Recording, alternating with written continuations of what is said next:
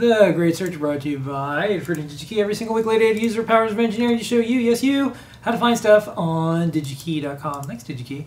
Late Ada, what are you searching for this week? Did you know there's a part shortage? I did. I do.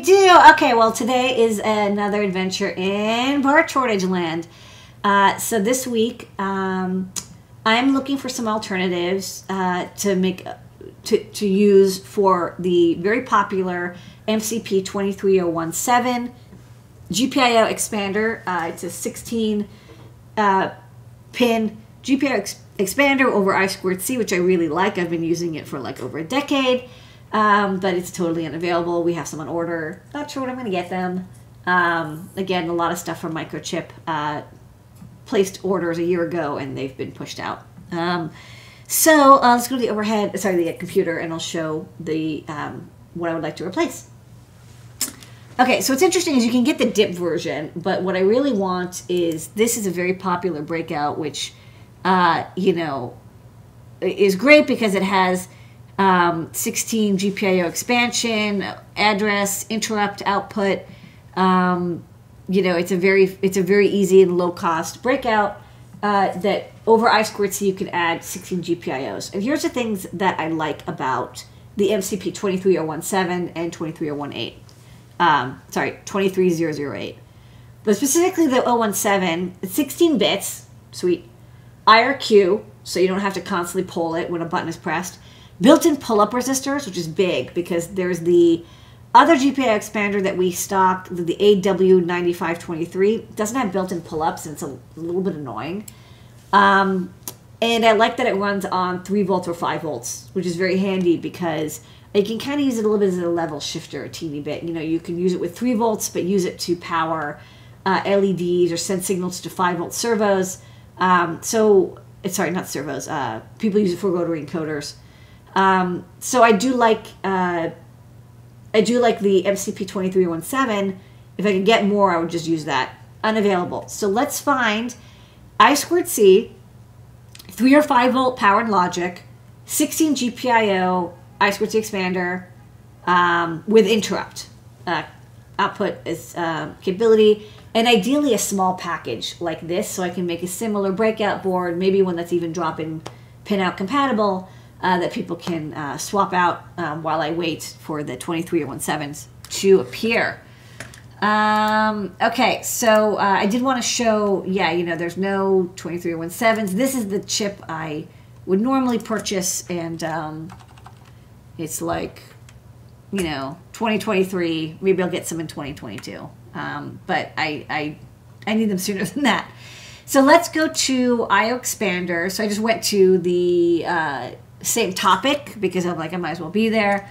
And then let's look for our standard, you know, we want active products, and I want 16 IO. Although I might do a little bit more because, you know, look, it's 20, it's probably still fine. I'm going to not select this like 8 output only, input only. Like, I want them to be all GPIOs. Okay, so I'm going to apply. Next up, the interface. I want I2C. You know, I2C sometimes has multiple names. Sometimes it's called TWI, two-wire interface, two-wire serial, SM bus. It's all going to be the same.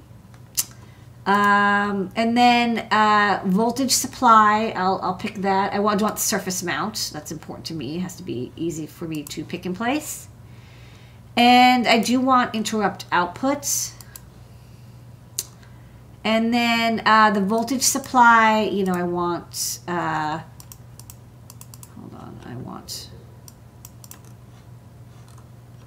have to remember how to select. Sorry, option click to select all the ones. I want it to make sure it goes from 3 volts to 5 volts. So I'm going to pick these, and I'm going to skip this one because I want it to also cover 3 volts. And let's see what we got. Okay. So actually there's a lot of options, and there's quite a few that are in stock, which is cool. So let's look at only ones that are in stock now. And there's quite a few from NXP. I've used NXP expanders. They're great. Analog Maxim, also great. Let's, I want to get something that's within the price range. Remember, the MCP 23017 was like $1.25 per, so I want to try to keep it at that range. So I like to view prices at 1,000 because the prices for one piece is always like, it doesn't really give you a good idea of how much it's going to cost.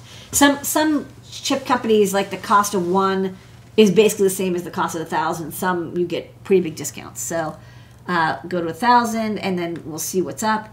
So there's a couple good options. The PCA 9535 is available, comes in a couple different packages.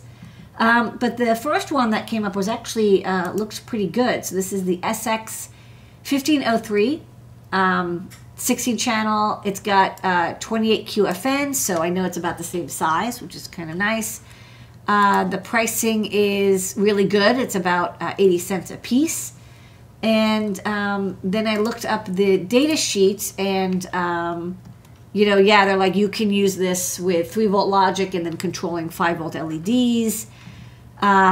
There's a reset pin as well as an interrupt pin. There's only one interrupt compared to the MCP 23017, but I think that's okay. Lots of GPIO. They have versions with 8-channel, 4-channel. You want to have more pins, less pins. And another thing that I wanted to check for is pull-up capability, because that was like the thing that I really wanted. Yes, so programmable, true bidirectional style I/O, so it means input and output, and programmable pull-ups and pull-downs. So, and all 5.5 volt compatible I/Os. This is actually a really good option. It basically has even more capability than the MCP 23017 because it actually can do pull-downs as well. The MCP can only do pull-ups. And I'm willing to kind of look beyond the fact that there is only one IRQ. I think that's not a big deal. And then I don't know if there's address. Okay, yeah, there's one address pin, so you can have 2 of them. Not as many as the MCP, but again, it's available, and I'm willing. Oh wait, sorry, that's the 013. Yeah, so there's. Ooh, I might not be able to change the address. Hold on a second, because the SX 1503. See if I can find the pinout for that one. Block diagram. Okay, so this is the 4-channel, 8-channel, 16-channel. So it looks like there's GPIOs and there's a reset, but there's no address. So this is a fixed address. So yeah, that's the one downside. You only get one address pin on OX20 hex. But I think it still might be good enough for most people if you don't need to chain multiples, and then maybe like this could be useful for people until I can get more of those MCP chips in. You need more GPIO expansion. I don't know. We'll get a Grand Central. Well, you can't actually get Grand Central because I can't get those chips either. And that's what it's like living in a chip shortage. But I'm still going to make a breakout with this. I think it'll still be useful for 75-80% of people who don't need to chain multiple boards together. And we'll see it in Native Food Shop in a couple months. And that's this week's Great Search.